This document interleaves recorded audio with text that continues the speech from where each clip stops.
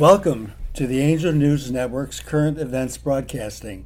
Our brief interview programs are designed to obtain the perspectives of the higher realms on the current events taking place in our country and our world. I am Joel Anastasi. In each program, I will be interviewing a member of the higher realms, channeled by Philip Elton Collins. Philip and I are co-founders of the Angel News Network. Good morning, Philip. Hello, everyone. Give me one moment to go into trance, and I will be connected with Ascended Master St Germain. St Germain, thank you for joining us today. You're welcome. From time to time, I would just like to ask you to comment on something. We don't need to have an extensive conversation about it. Oh, we'll see about that. Okay. But yesterday was proclaimed by Rev Graham, the son of Billy Graham, the evangelist. He asked it to be a special day of prayer to pray for President Trump, who he called the most persecuted president in the nation's history. And he said that Mr. Trump's enemies are so hell-bent on destroying him that only God can save him. What would you say to Reverend Graham about a day of prayer with the intention, the way he defined it? He has not read American history. It was the first thing I would say to him. What do you think President Lincoln experienced when this country was torn asunder? What do you think President Washington experienced when he was fighting with a ragtag team, the most mighty military might in the world? What do you think those presidents were experiencing? What question would you ask based upon that? Well, one of the things that Lincoln was famous for was saying that together we stand, divided we fall. And Trump has been an instrument of separation. There is a division that the Founding Fathers put together of separation of church and state, which are vital. This young man is confused as to what his role might be in making a public statement, in effect a political statement, merged with an organized religious statement, what people should or shouldn't do, and protecting someone who is challenging the very foundation of the creation of this country. That's an idea that I don't think many conservatives get. They will soon enough, as the tide turns within the evolution of this nation and this planet. For learning through separation and duality cannot and will not continue forever. Remember, you're in the final less than 2,000 year cycle of the ascension process of this planet. Those who choose to ascend into a higher frequency of existence will do so. Those who do not will be given the opportunity to do it elsewhere. I would like you to comment on another statement that Reverend Graham made, and that was where he called on Mayor Pete Buttigieg, the mayor of South Bend, Indiana, who is also a presidential candidate, to repent for being gay. Again, it is an ignorant statement, melting and merging into organized religious dogma, which is an untruth. All of the expressions in being human of love upon this planet are normal. If it's normal and possible, then it's natural in nature and the evolution of the species and the planet. When individuals make this statement, it's usually a revelation and a reflection of their own sexual insecurity of themselves. If you are secure in your beingness of who you are, you will not pass judgment or control mechanisms on others.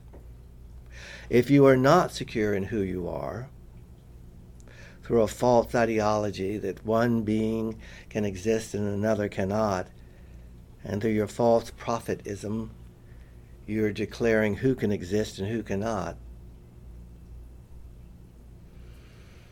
you will one day wake up to the truth, perhaps not in this incarnational cycle, that you have been involved in a false prophecy. Most of these evangelicals confess to be fervent followers of Jesus, yet in my understanding of the New Testament, Jesus said, love one another, and I don't remember any exceptions. The question to ask yourself in matter is, why does it matter? Where is this control mechanism of trying to control what you did not create, which is impossible, come from? Where did this supposed teaching of religion come from when the expression of same-sex has existed since the beginning of this planet? Where do these individuals think this came from? Well, don't they attribute it to the Old Testament, where they cite these scriptures that supposedly condemn homosexuality? And who wrote those scriptures? That's the question. Who wrote them? Exactly. Who wrote them were individuals subjugating the feminine energy and attempting to control humanity by right and wrong. Wrong is an aspect of right. Dark is an aspect of light. Masculine is an aspect of feminine. They are all aspects of the same thing and learning tools that you have chosen to learn from and with on this planet. They are not either or. They are the same thing. Do you have a simple guideline to help people evaluate the legitimacy of Scripture? Follow your resonance through your heart. Follow your desire, your discernment through your mind. The resonance and the discernment, the combination of the mind moving into service to the heart, is your internal gyro system. It will lead you to your path and allow others to follow or find their divine destination, whichever way they choose, as long as it does not wish harm upon another. If it wishes harm upon another or passes judgment on that other, it is not in your vernacular godly. Those individuals know nothing of God. They're simply trying to control and tell people what to do, which in your vernacular is none of their business. Would it be too simplistic to say that if it seems to feed into the idea of love one another, that it might be on the right track? Would be a good mantra to use when that is taking place.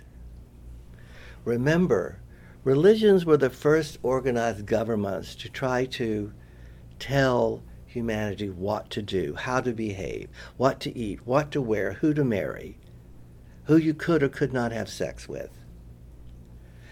Those ideologies, sometimes true, sometimes untrue, became integrated into what became government. And that's what you are having now. Is the residual echoes of sometimes those false religious beliefs amalgamated into government. That is why the Founding Fathers knew that it was essential to separate church and state. They had seen throughout the history of humanity the outcome, Right. which was devastating. More people have been killed in the name of God and righteousness than any other way on this planet. When will this insanity end? I think that's still true, isn't it? Largely so. Yeah. When will this insanity end? It's your choice. It's your free will. Follow your resonance. Follow your discernment. And as the mind moves more into service to the heart, the resonance, how you feel about something, will reveal the divine pathway. You all have it. Even the biggest monsters on the planet, even the largest tyrants and dictators have it. And several days before they die, all of the unhealed aspects of themselves is released, and they can connect fully to the resonance, the divine resonance of their hearts. You all, before you leave this planet, will return to that heartful resonance and truth of who you really are and why you are here, no matter how you led your life previously. Thank you, St. Germain, for that powerful wisdom. You're welcome.